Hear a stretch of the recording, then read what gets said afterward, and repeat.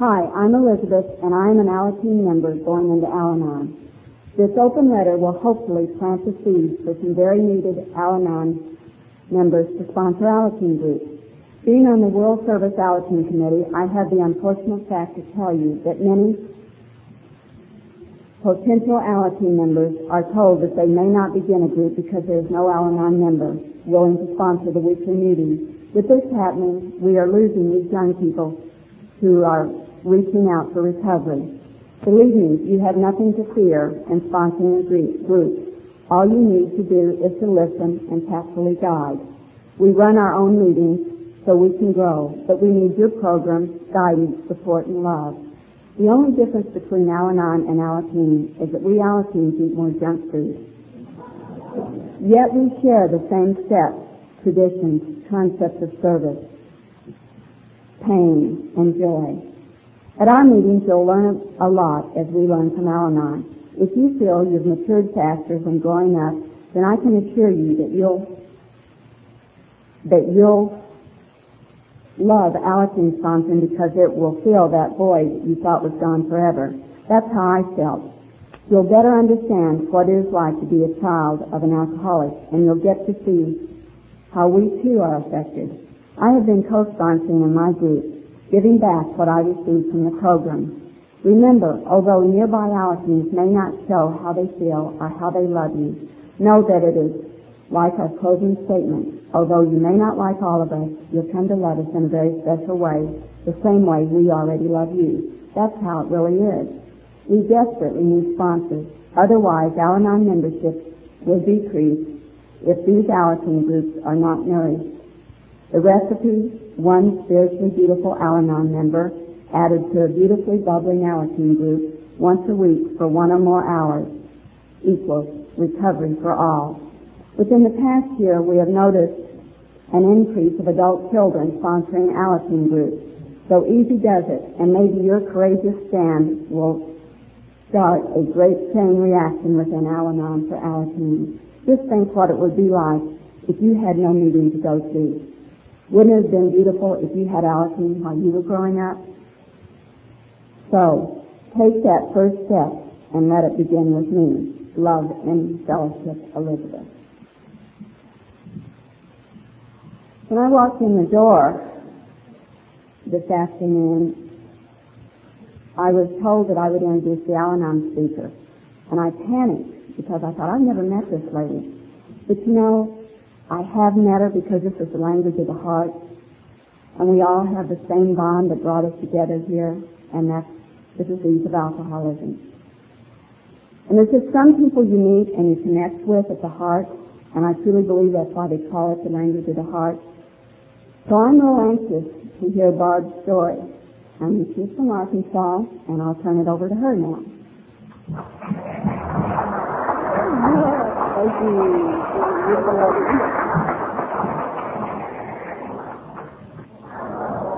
And I attend a group in Gravette, Arkansas. We meet every Thursday. And we have about 3 regular members. In fact, not long ago we were going to our GR meeting in Fayetteville, and there were 3 of us in the car, and I said, if we had a car wreck, we'd wiped out our group. But we're right on the Missouri, in case you don't know where Maysville is, we're right on the Arkansas, Oklahoma, and Missouri line. We actually live in Oklahoma, pay taxes there, and I work in Jay, Oklahoma. The nearest post office is in Maysville, and that's all Maysville is, the post office and a handy stop. And so that's where we get our mail at Maysville, Arkansas. And then we bank in Missouri, because the nearest bank is in South City, Missouri. So I got Al-Anon friends in several states there. In fact, there's a lot of Missouri girls from from Noah, Missouri, come over to our group, and we visit their group. But it's nice to be here. This is a large city, and the accommodations are wonderful, and I appreciate the committee inviting me, and the lovely fruit basket, and all the friendly people here. Everyone seems to be having a ball. You know, whenever we started off with our meeting last night, and the speaker was talking about having all this fun, you can see a lot of fun. But then there's a lot of young people here, and they kind of liven things up for, I would say, the senior citizens. I'm so glad I get to be a senior citizen, get all these discounts. But I really like it when they say, "Oh, you're not really that old." Kind of hurts my feelings if they don't. But it is nice to be here. And Vicki we kind of got thrown together here real quickly this afternoon. And Adriana made a beautiful talk. She's a beautiful young lady, and I really appreciated her story. In fact, I believe her story and my story are just alike. It's just that I was a little older and before I started learning the things that some of these Alateens are learning. And it's wonderful to see that they have a place to go for recovery at such an early age.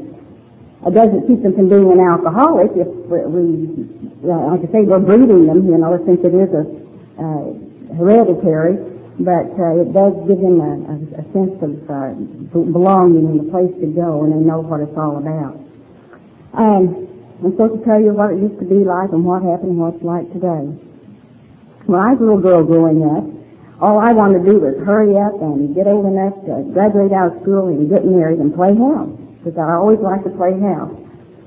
So when I was about 14, 15 years old, my dad took me aside and he started talking to me about what you're supposed to do when you become a teenager. And he said, now there's certain things you don't do before you get married, or the boys will write your name on the pool hall bathroom door. And you can't do this and you can't get married until you graduate from high school. So when I looked back, I said, that's probably what's wrong with the youth today. There's no more pool halls. That was birth control back in the early 50s. I said that at a convention a few weeks ago, and the speaker got it for him, and he said he was in the restroom somewhere in Alabama, and he saw Barbara Conley or something in the bathroom door. But anyway, so that was my goal. I just couldn't wait, to hurry up and grow up and get out of the house and make my own way. And I had this family and had some children, and I was just so excited about this. Of course, I knew there were still certain things I couldn't do till I got married. So as soon as I graduated, which was in May, I got married in August and finally got to do what Daddy said I couldn't do till I got married. And that was a big disappointment. They always say, imagination is greater than realization, and needless to say, that marriage lasted about 14, 15 years, and we parted. But I think his father must have told him the same thing. And I just never couldn't teach this guy how to play house. Now, I know how to play house because I watched how they did it in my home. My father goes off to work, and he comes home, he gives mother the check. He does things every evening with the family. He's always playing with the children. He's making us swings, or he's building us little toys. We were always doing things together. And this fellow just didn't understand. He was always going off doing his own thing. He never included the children or I. And he had all these hobbies, and he was always spending his money on all these other things. And I thought, this is not working out. And I'd try to explain this to him. We'd have all these problems, and he just would not learn. So, how it's grinning for Al-Anon men. If you can't fix it, you just get rid of them and go find someone that you can fix. So I could see right away this guy was not going to be fixable. So after 14 years of marriage, we decided that we were incompatible. After 3 children, by that time I had a daughter 12 and another daughter 10 and a little boy about 2. So we did get this divorce.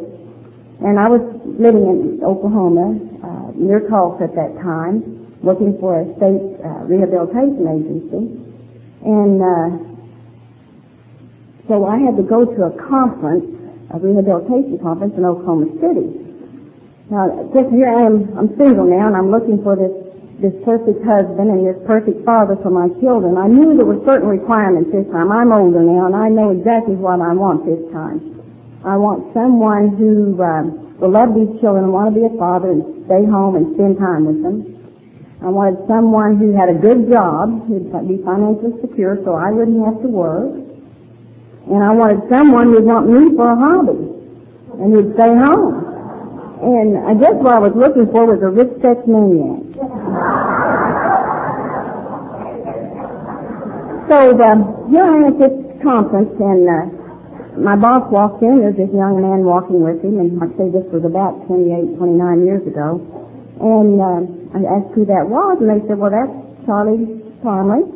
And I thought, well, I know that person. I've been writing letters to him. He's director of admissions at this aeronautical school in Tulsa, and I've been writing letters to this man. So we started visiting. We were sitting at the same banquet table, and we were visiting, and somehow I always asked everybody I'd meet. I'd look for the ring, and I'd ask him for married. And the next question, do you have any children? And he was divorced.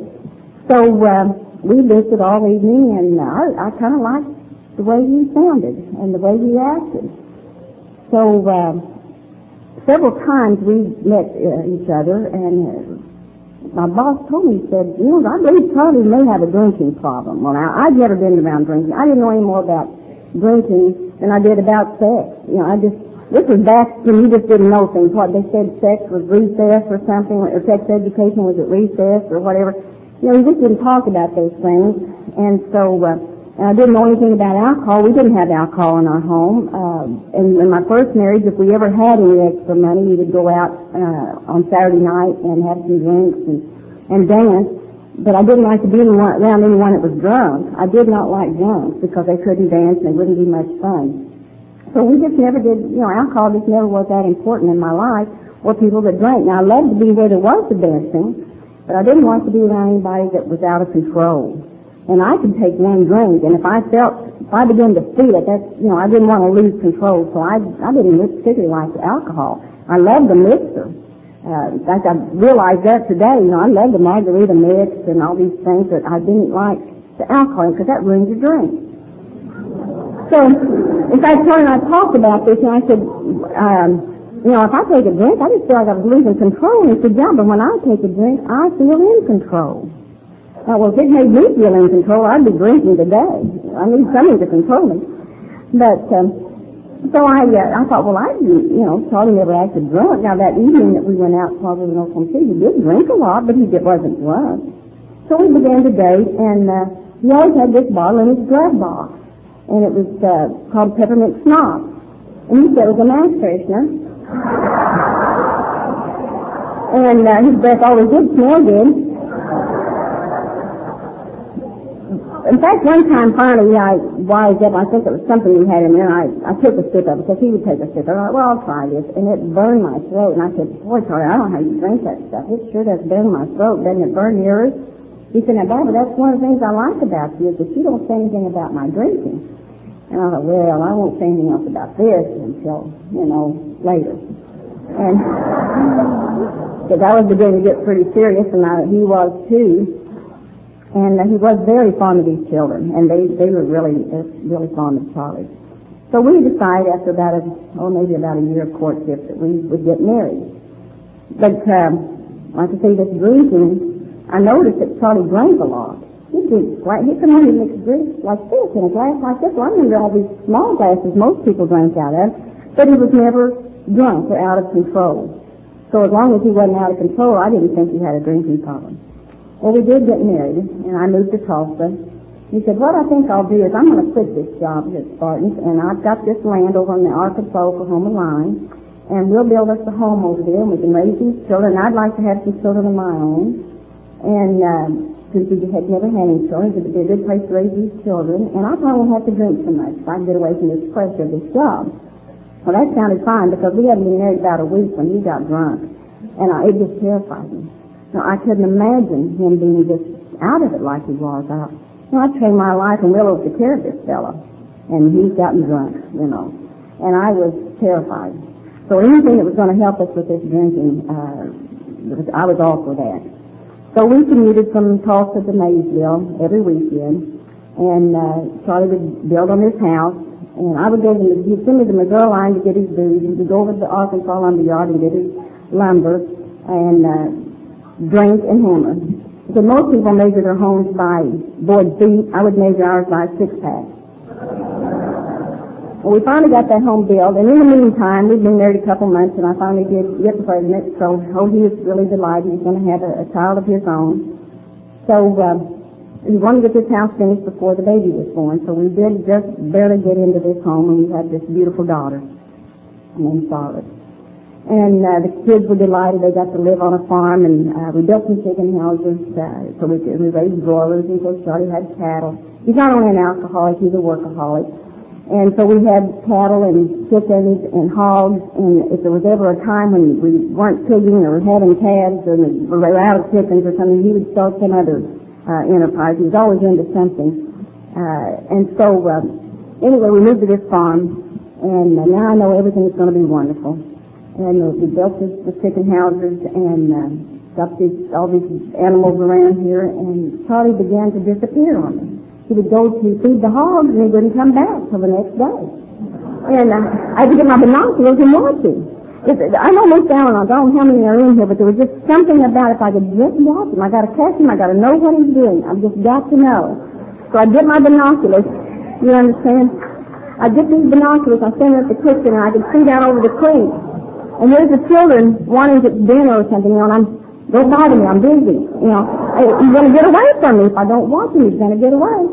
And sure enough, pretty soon I could see where he had his bottles hid there in the tree trunk over there and one over there. You know, I could spot all these things. And sure enough, he'd get away from me, and then I would be furious. And so things were getting a little out of hand. You know, he started doing all these strange things. And of course, when you know he's a sex maniac, you know where he's going when he doesn't come home. The poor fellow, if he did all the things I imagined he did, he would have to have been some kind of a Superman. But I knew that things were getting a little out of hand. You know, I did some strange things myself to get even. And now I couldn't even tell him I was even. And so I thought that was a stupid thing to do. You better not do that again. I remember I'm sure none of you have ever done this. If I could get out of the house before he got in, I'm going to show him what it's like to wonder where your spouse is. So you jump in the car and you go out on the road, and I sit on the road, and I'm going to make him wonder where I am. And the coon hunters are going up and down the road, and I'm sitting here and it's freezing cold, and the windows are steaming up, and I just hear those fellows saying, "Who is that? Well, isn't that Charlie Plumlee's wife? No wonder he drinks." And then you come in and you think, man, if he's really going to be mad, because he's going to wonder what I've been up to, and he's passed out drunk and doesn't even know it. Then you try to drop little hints, you know, about what you're doing. You could care less. He had a few moments of peace, and he could drink without anybody bothering him. He had this problem. Charlie had this compulsion to drink, and I had an obsession to stop him. And I would try all these little tricks to stop him. And the children, I'd send them out to hunt the bottles. He was always hiding bottles around. I don't know why there was this need to hiding bottles unless it was so he'd have them around when he needed them. I don't need to know why, but anyway, he always had these bottles hid everywhere. So the kids, they would always go out and find bottles. They'd come running and tell me where they'd found one out under a rock by the chicken house and what were they supposed to do with it. I'd dump them a lot of times and fill them with water. Or whatever, just to show him, or me getting notes, little nasty notes, and you're busy. All the time you're busy. I was obsessed with alcohol, too. In fact, when I came into Al-Anon, that first step admitted I was powerful for alcohol, I thought, well, I don't drink. And they told me, Barbara, you're powerful with what alcohol does to someone else. And I know I had a problem with alcohol, but it was someone else was drinking it. So I kept doing all these weird things, and things were getting crazier and crazier in our home. And I've heard so many of the Alateens talk about the damage that the non-alcoholic in the home does. They understood Charlie, their daddy, but they didn't understand their mother. Charlie could come in and say hi and pass out, and they knew what was wrong with Dad. He's drunk. But mother, I was in there maybe cooking dinner and singing a little song, and he comes in, and I can tell he's drunk, and I start slamming the cabinet doors and cussing at the kids. And I was never physically abusive, but I was certainly verbal abusive to my children. And so I can see the damage that I did. And I didn't know that until I heard an Alateen talk. I'd been in Al-Anon about a year when I heard a little Alateen talk, and I thought, oh, my God, I'll never be able to make amends to these children. In fact, I still try to make amends to the two older ones that were living through all this violence, this confusion, and this horrible home. I felt it was a horrible home at that time. Well, anyway, things are getting pretty bad, and I'm thinking, Charlie was getting finally where he didn't leave. He just drank and passed out. And I thought, the guy's just miserable and doesn't seem to be very happy in life. Might as well get rid of him. I'd already filed for divorce 3 times trying to get him to sober up. And it worked. When I'd filed, he'd sober up.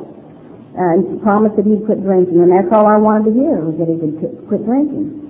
So he'd stay sober 6 or 7 months, and then he would get drunk again. Well, I knew what to do. I'd just go back to jail and file again.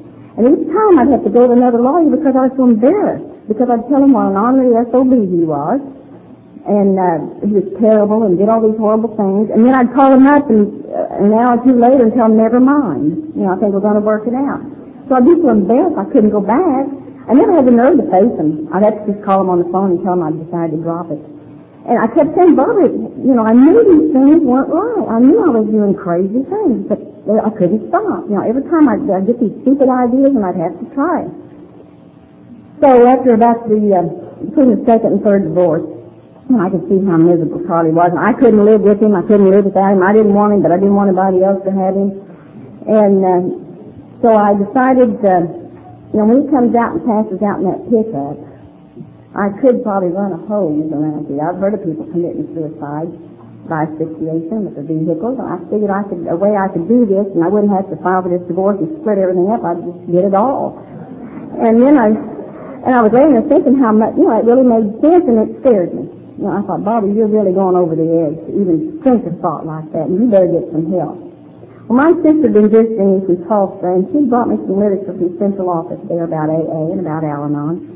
And back then, that was in 67 and 68, and I'd never heard of Al-Anon. I'd heard of Alcoholics Anonymous. I'd never heard of Al-Anon. And so I read the AA literature, and sure enough, I could see Charlie had a drinking problem.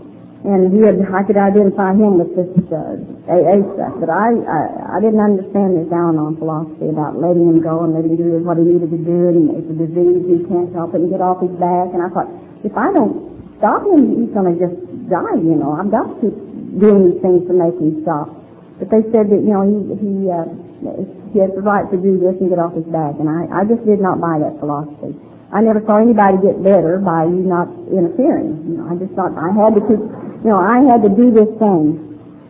So I didn't buy that philosophy, and I set it aside. And so when these thoughts about this getting rid of Charlie came to my mind, I knew then that I needed some help.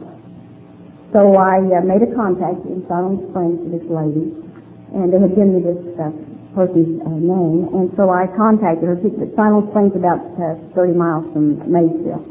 So I went over and talked to her, and she said, I understand how you feel.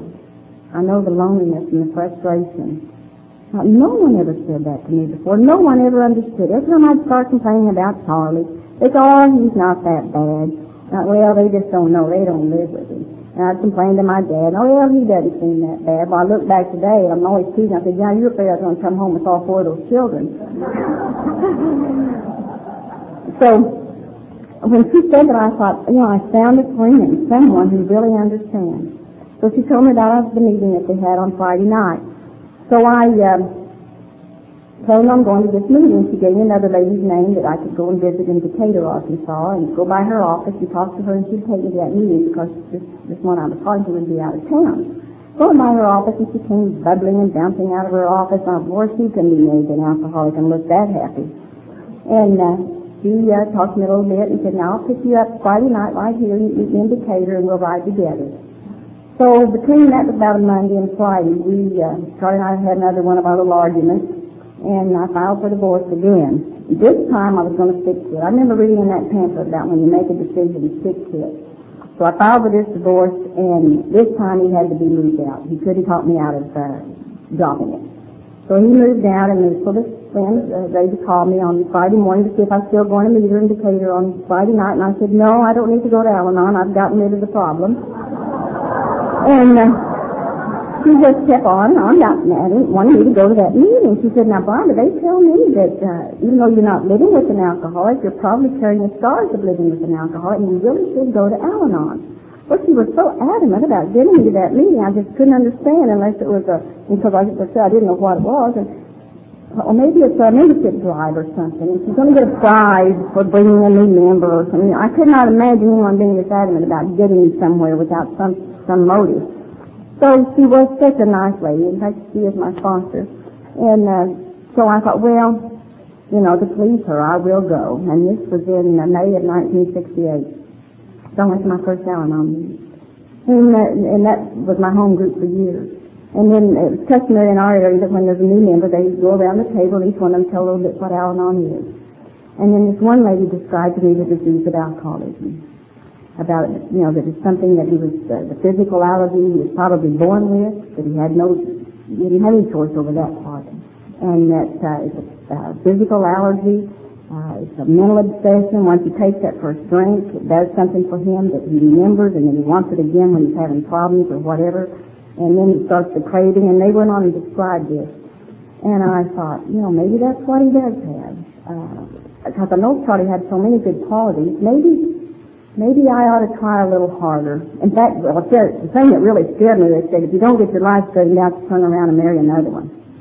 And, oh my goodness. And I mean, so many of us have seen that happen. I thought, my word, I certainly don't want that. So I thought maybe I'll better take these marriage vows a little more serious. If it is a disease, it says, through sickness and health, but maybe I ought to try a little harder. So I made up my mind I'd go to at least 6 meetings before I'd make this decision about really leaving college. Like I asked myself, I don't know what to do, whether leave or stay. I've had him moved out, and I just don't know what to do. They said, Barbara, we don't tell you what to do, but we suggest you come to 6 meetings and work these steps in your life, and things will get better for you. So I went home and called Charlie, and I said, well, I think I know what the problem is, and if you'd like to come home, you're welcome to come back.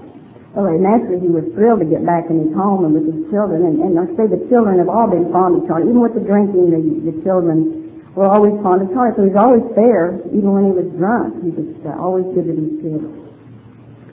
So Charlie came home, and I started going to meetings, and that didn't please him too well, because he didn't know where I was going, he didn't understand. And then when I told him what it was about, he said I'd tell everybody in town that he had a drinking problem, and I didn't need to tell him, it was obvious.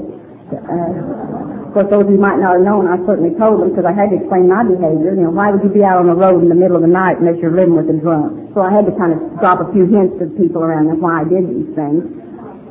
And in fact, I had to make amends to a lot of people. I never could figure out who he was with. And that's what I just couldn't stand, not knowing. And so I would call. I only knew 3 or 4 couples around that area and people, because we moved from Charleston down in this little area, and it's all rural. So I knew these 3 ladies that were friends of ours, and I'd call these one of these homes, and I knew it was one probably that Charlie knew, and the one who wasn't home, she was it. If she wasn't there at 11 o'clock or 12 o'clock at night when I was trying to find Charlie, and she wasn't home too, I thought, that's the one. And I finally, like I said, I had to make some amends to some of these people for calling at midnight. You have to come up with some of the strangest things when they answer. And I thought, well, what's that recipe that you had the other day? So I continued to go to meetings, and Charlie was a little aggravated about this. In fact, I quit fighting, and there's nothing worse for an alcoholic when you get off his back. He didn't have anybody to argue with him anymore. And they told me, they said, well, Bobby, you don't have to argue. I said, well, he's saying this, he's saying that. He said, well, just because they call you a chair, that doesn't mean you're a chair. You don't pay any attention to this. So I just, got off his back and let him drink. In fact, they told me, I said, well, if I don't interfere, he's going to die. And they said, Barbara, he has the right to die. And I thought, that just doesn't make sense. But I did get off his back, and of course his drinking did get worse, and he was dying. But I continued to go to my meetings. There was just something there, and I think Adrienne explained it. We feel like somebody finally understands me, and they care, and they made me feel so welcome. And it felt so good. And so finally, in fact, after about 4 or 5 weeks, Charlie was getting worse. I remember telling him, I said, it doesn't work. He's getting worse. This program just does not work. I just knew that if I started changing and trying to work these steps instead of my life, that things would get better, and they weren't. They said, well, Barbara, we didn't tell you Charlie's life would get better. We told you your life will get better. And that was about the year that our One Day at a Time book came out in 1968. Back when I first started going down, there wasn't all that much literature, and this little book had just come out, and I thought, well, I'm going to do what that book tells me. Every day I'm going to do that. That's going to be the script. I'm going to be the actor, and God's going to be the director, and Charlie's the bad guy. So I would try to do whatever that page said to me to do that day, treat him with dignity and respect. If you're nice to an alcoholic when you're drinking, you know what they're thinking. I'd already moved him out in the utility room, so I wouldn't have to be around him. And they said he's had. So I just moved him out there, and I was closer to his pickup where he kept his bottle. And I thought, if I act nice to him, he's going to want to come back in the bedroom. And I didn't want that. But they told me this in the Bible, you don't have to like him, but you're going to have to learn to love him as one of God's children. So I'd been going probably maybe 4 or 5 months at that time. And I can remember one time Charlie was sitting in his chair. And I thought, oh, this kid, I was going to have to be nice to him, and I can't stand him. And I don't know, I was rummaging through a drawer, and I happened to find a letter that he had written to me right after we got married, and it was the sweetest letter. And he was he's just an adorable person. And when he's not drinking. So I read this letter, and I thought, that's the Charlie that I met and fell in love with. And I kind of could remember a little bit how I felt then. And so with those feelings of how I felt then, I walked by them, and I could reach out and I touched him, pat him on top of the head as I walked by him, and he looked up at me so shocked, because I hadn't touched him in a long time. And they explained, there's no one that feels more in love than an alcoholic.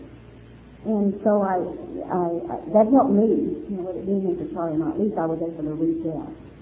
But I kept on going to these meetings and trying to do the things they said, and finally Charlie he decided he would try a little AA himself. He got a little serious about where I was going on these Friday nights. And so he started going to AA. Well, he sloshed around. It took him about a year to get his first year, and his sobriety date was in October '69. So we were going to our meetings, and I tell you what, I thought it was bad during drinking, but during those first years of sobriety, it was bad. Here I'm trying to do what they told me to do. I'm trying to learn new actions and new thoughts, and it's not easy. And Charlie was trying to do the same thing. We just didn't want to speak. I still had some resentments over some of the things he had done, and he didn't like me all that well either. In fact, I remember him telling me, Barbara, you're just going to have to try to think of one thing that you like about Charlie. You want to feel better about him, and I'd think, and I'd think, and I'd think, and finally it occurred to me he was neat. Charlie's a very, very neat person. He always puts everything up, and he's very neat and tidy. So I'd think of that. In fact, I told him that one night we laying in bed. I said, Charlie, they told me I had to think of one thing about you I like. If you want to like me, maybe you should try to think of one thing you like about me. Can't you think of anything? And he was quiet, but he said no. So, anyway, that's the way we'd go to those meetings, just sitting, I'd be on my side of the car and he'd be on his, and I'd always try to sit back next to the door. He had folding doors, trying to see if I could hear what he's saying in there, find out where he was those nights when I couldn't find him. And finally, I was working on my steps, and I'd taken my course and steps, and I was ready to start these amends. And of course, Charlie was the last on the list. So I thought, going home one night, I was feeling pretty good about this, and I thought, I'm going to make my amends, and he can make amends to me, and this is going to clear everything up, and we're going to live happily ever after. So you know how we plan all these, I'm going to say this, and he's going to say that. So I was going home, we were riding along, and I said, Charlie, I want to apologize for acting the way I did. He was drinking, and these last few months, and I want to start trying to be better, and I really want to apologize. And so then I waited. And he looked over at me and he said, you damn well should be. Now, if you know, there's some of you here that know Charlie. So anyway, this is the way it went along. Well, I got real active in service, and that kept me busy. I was always afraid to say no. I was always afraid that I'd had a lapse and go back to what I used to be. And if there's any fear I have today, it's this fear of going back to what I used to be. I have more to lose today than I had those first few years. I've got about 22, 23 years now, 24. They go so fast I lose track. But I've got a lot more to lose today than I had those first few years, and I don't want to lose it. I don't want to go backwards. But anyway, I got real active in service, and in fact, that's how I got involved with some of the people around Missouri. Many years ago, I was invited up here as a delegate to talk at one of the area assemblies, and just different occasions I've had a chance to be around some of the Missouri Al-Anons, and some of them are very dear to me. And here I was doing all these things, and busy, and trying to raise these children. In fact, one time, we were going to meetings every night. We only had one meeting at our group in Siloam, but there was a group, one that just started in Iowa, Missouri, one in South City, Missouri, and one in Jay, Oklahoma. So we would go to all these meetings every night. One time I told her, I said, I feel guilty leaving these children so much. I feel like I ought to be home with them some. He said, Barbara, what kind of parents would we be if we weren't going to meetings? In fact, when I'd skip a meeting and I'd be coming in and start slamming doors a few times, the kids said, Mother, it's a night for your meeting. Well, the little daughter that Charlie and I raised, I had these 3 children when we got married, and then I had the baby that Charlie and I had. And of course, when I first started out on, they were doing this experiment, trying to see if it was hereditary and all this about the disease of alcoholism. That was just coming out. And finally it was proven that it was hereditary, just like diabetes or cataracts, which I've inherited, and different things that you can physically inherit from your peers and from your parents. And so, but Charlotte, I thought, there's a possibility she could have inherited this disease, so I'm going to have to fix her so she won't be an alcoholic. So, I remember one time when she was about 12, she'd gone over to the neighbor's house, and they had some booze there, and she came home talking about drinking some beer and how she liked it, and I said, oh, Charlotte, you shouldn't mess with that stuff. If you've inherited the physical allergy, and there's a chance that you could have, you could start some compulsions of drink at an early age, and I just don't think I could live to another end of our family with having the disease of alcoholism. In fact, it was so funny, my son, we used to have so many things at our home, because when you're from the rural area, in order to have any social life, we always had chili sappers or something, and the groups were small back then. And we would have a big chili supper at our home and bring in couples that we were sponsoring, and there's always activities going on in our home with a lot of fun and fellowship, and we'd take them off to conventions, and our kids were just raised in conventions, the two younger ones. In fact, I was talking to some ladies today, it's wonder they didn't have lung problems from all the smoke they inhaled. But they were raised this way, And my son, when he was about 7 or 8 years old, he told me he wanted to grow up and be an alcoholic like his daddy, because that was going to be fun. When he was a teenager and started having some problems, I thought you were joking. I didn't know he meant it. But, so anyway, I'm warning this daughter, that there's a possibility she could have the physical allergy, and I'm going to fix it. So I just started doing all these things so that she would feel like she belonged and that she wouldn't have to have these insecure feelings. And she was she was a real bright student, had excelled in everything at school. And they had her in all these special classes because of her high IQ. And, there was not going to be any problem with this child. Until she was about 14 or 15, and she'd bring her very hard home, and the grades in the afternoon were bad.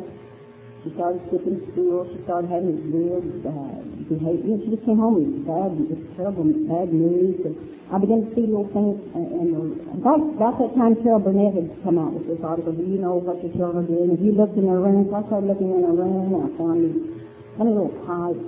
I don't know anything about drugs either. I was pretty naive. I didn't know anything. In fact, I wouldn't know marijuana if it was growing in a flower garden. I did. But one year I was planting some tomato seeds to put out, and Charlotte said, oh, Mother, I like to grow plants. I'd like to grow some in my window. So I gave her some of my seeds, and when her plants came up, they didn't look like my plants. And so I said, Charlotte, that's what I think it is. Get it out of this house.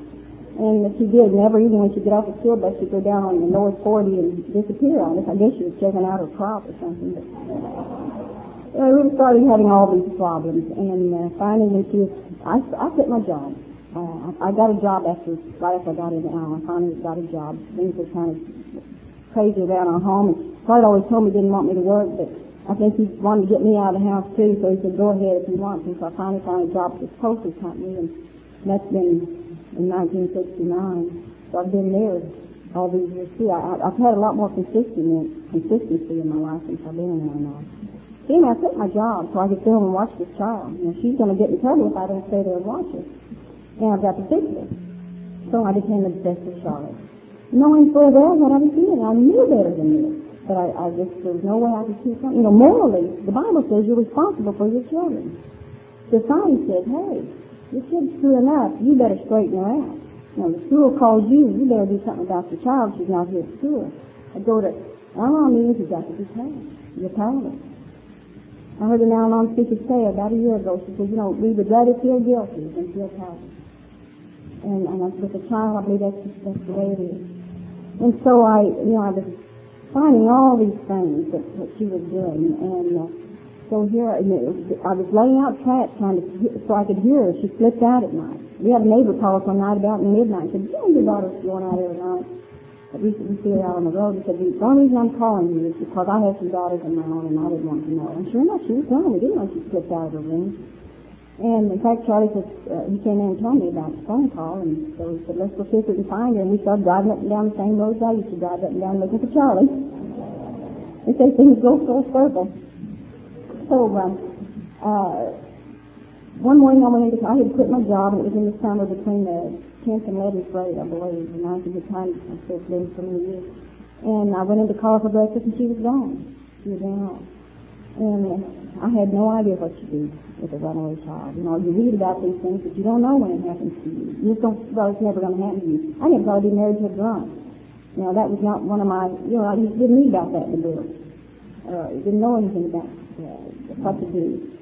So we finally waited about noon, and I tried to call a few of her friends, and they had no idea. And we went to the proper authorities, and in order for them to look for reported a missing child, she had to become a ward of the court. And so we signed all these papers, and for a week, I wondered where Charlotte was. And of course, I thought all these horrible things that could be happening to this daughter. And it just seemed like by about the 5th or 6th day, I just couldn't stand it. You know, I'd say, why me? You know, why me? I've done everything. I've turned my life and will over to the care of God, as they told me to do in this program, and this is what I did. And I was so angry. And it's like, well, why not you? You know, happens to a lot of people. What makes you think you'd be immune to problems out here? Besides, there's nothing happening to you.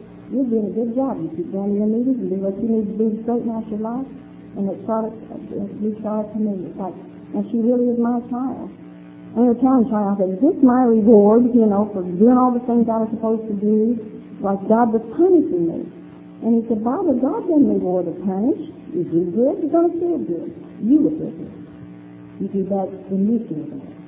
And you know, Charlotte, it's not, it has nothing to do with God as far as the punishing and the reward that you are thinking of. So I tried to keep saying this over and over. I knew that she was in God's hand, and you know, I was powerless. And it may be that I'll never see this child again. And so I had to give up. And I believe that that's when I finally really did turn my life in the middle to God. When you see no way out, and you've got to accept it because there's nothing you can do about it. You just give up, and so be it. You know, whatever happens, I don't know that death is in God's will, but He does allow these things to happen, and I was going to have to let whatever had to happen for Charlotte's sake. In fact, I remember just before she ran off one time, I was talking to her and told her then I was going to get off her back, and I said, you know, there's maybe some things that you're going to have to do in your life, like your father, and I'm going to have to get out of the way and let it happen, and not knowing that this was going to be on down the road. So Charlotte, finally they did find her and picked her up and tossed her, and she became a ward of the court for several years. She was in and out of all different types of institutions. I would go to visit her, and some of these institutions where they had her locked up, and I would come home crying, and I'd say, you help all these other people and all these alcoholics you sponsor and you're taking care of, and you can't do anything about our daughter. And I would just be beside myself. And he said, well, Barbara, she doesn't want help. So finally, she got out of it, finally got out of this one institution, and of course we're going to give her custody again. And so Charlie asked Charlotte, he said, Charlotte, what do you want to do? And she was 16 then. And she said, I just want to be free. I said, Charlotte, you've been trying to be free for 3 years and you've been locked up. And he said, well, Charlotte, if you think you can take care of yourself, then you just go right on and do what you think you need to do. But you call us every week to let, and wherever you are, so I'll know you're all right, or else the courts are going to step in if they don't know you're living at home, and you will become a ward of the court again. So she did, and she took off, and she went with a friend, and she was, she's been down about a year or so, and was living in Tahoe. And we went out to the field one time. She didn't know what kind of reception she'd get from us, you know, with all this. And so we went out to see her, and I could tell that we were making a few amends then with her. And of course, I'd already learned in Al-Anon, you can't not love your child, no matter what they're doing. You love your child. You know, that's what. When I took my fifth step with this person, and they told me that God loved me no matter what I'd done and how I, you know, the kind of person I felt about myself, that God loved me just the way I was. And that's the way a person's, you know, parent feels about their child. You love them just the way they are. You may not like some of the things they're doing, but you never cease to love them. So finally, when Charlie had been out there a while, and we'd been out there to visit once, and she called us and said she wanted to come home. She thought she'd done all the crazy things she wanted to do, and she was ready to come home. She was 18 then. So she came home, and in that meantime, she'd taken her, got her diploma by GED, and came home and got married. And that didn't last about a year. The young man committed suicide. Evidently, they would probably take me drugs. And so she was about a year before she married again. And today, she's 27. I had to stop and add it up. Today, she's 27. A beautiful young lady. Has a job at the same company that I'm working for, secretary to the complex manager. Has a beautiful baby daughter, 2 years old, that we just idolize. And I know she doesn't use drugs, and if she does any drinking, I don't know about it. And it's just, I can't believe that it turned out all right in spite of me. It's one of those miracles, because it doesn't always happen that way. I just had to, when I let God take care of it, it did happen the way I was glad it did. At that time, I didn't know it was going to happen that way. My sponsor used to tell us, Barbara, God does not do, nor allow to be done, what you wouldn't do yourself if you knew the end result. We don't know the end result. I don't know how to describe the feeling I have today about the way our lives are. Charlie and I've got a wonderful relationship. We both have a 12-step program that we can use in our home.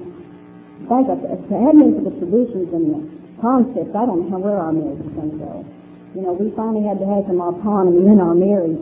I'll never forget the time I came home. We'd been studying the concepts, and I came home and I said, I started reading once in a while with Charlie. And he said, you like to disagree with me more lately. And I said, Charlie, there's a concept that says the minority has the right to be heard. He said, now, I don't know if that's right. I said, it doesn't mean it's going to change anything. But I do have the right to be heard. But, I don't always have to agree. And so there's lots of these things in our 12-step program. If you don't touch all these bases, there's 3 parts of this program for a full life. And then that circle is going to encircle it. You don't really get it all. And I wanted it all. I still want it all. I've heard us talk about this. We want it all. So, in fact, I found out that, God's not going to change the world, but He's still going to change me so that I can accept the world. I had cataract surgery about 5 or 6 years ago, and I told you they told me it was liver congenital, and they said the first thing you're going to notice is colors. Well, I wasn't colorblind. I knew red and green and all these colors, and he said, you're going to notice colors. So when I took my patch off the next morning, I looked at my flowers that were hanging out on the porch. And those were the most beautiful red flowers that I'd ever seen. I could not imagine anything being that beautiful and that vibrant. Then I'd cover up my good eye and look at it through the one that still had the cataract, and they were this faded out colors. And I thought, all these years, that's how I've been looking at life. Everything I was looking at wasn't right. Not that it was, everything was right out here. I just didn't see it right. And it's like the 12 steps. It's like having a spiritual awakening. It doesn't change anything out here. It just changed how I look at everything out here. Today I've had both cataracts removed, so everything I see is like it I'll be. Today I've had a spiritual awakening. Today I can change how I feel about what I'm looking at. It may not change like this. I found out today that I'm drawn to different circumstances. I don't get into as many dens as I used to get into. I don't have as many problems because I'm not looking for problems. I'm not looking for anybody to fit. And I know people around me are delighted with this. Of course, I still have this tendency. I kind of like coffee the way I make it. Somebody else I don't like it, and they make it too strong or too weak. So I always make the coffee every night before I leave from work. Everyone thinks I'm wonderful because I'm always taking care of everybody. They think I'm doing all these things for them. I'm doing it for me. I found out when I was taking my inventory, I thought some of these things I did, that was an asset. It was a character defect. I wanted everything my way. If you want it your way, you just do it. You do it all. And so I'm always busy doing all these things so I can have my way. So I'm still working on a few of these things, but I'm getting better. I could say life is so comfortable. And maybe age has a lot to do with it. You just don't have the energy to take care of as many things and as many people. But if it was any better, I don't think I'd stand it. And I thought, it's all because I married an alcoholic. I thought that was the worst thing that could have ever happened to me. So nothing is all bad. If I could just hang in there long enough, but it's going to get better. And that's what they used to keep telling me, but I want it better now. And so now it just takes time. and patience, and that was not one of my, like patience to me, when they say patience, that was somebody in the hospital. Well, I didn't know what the word patience was, but I'm learning patience. I want to thank everyone for being here today and with love and speaking, I'm sharing with you, and I'm looking forward to the rest of the conference now that I've gotten my part over. Thank you.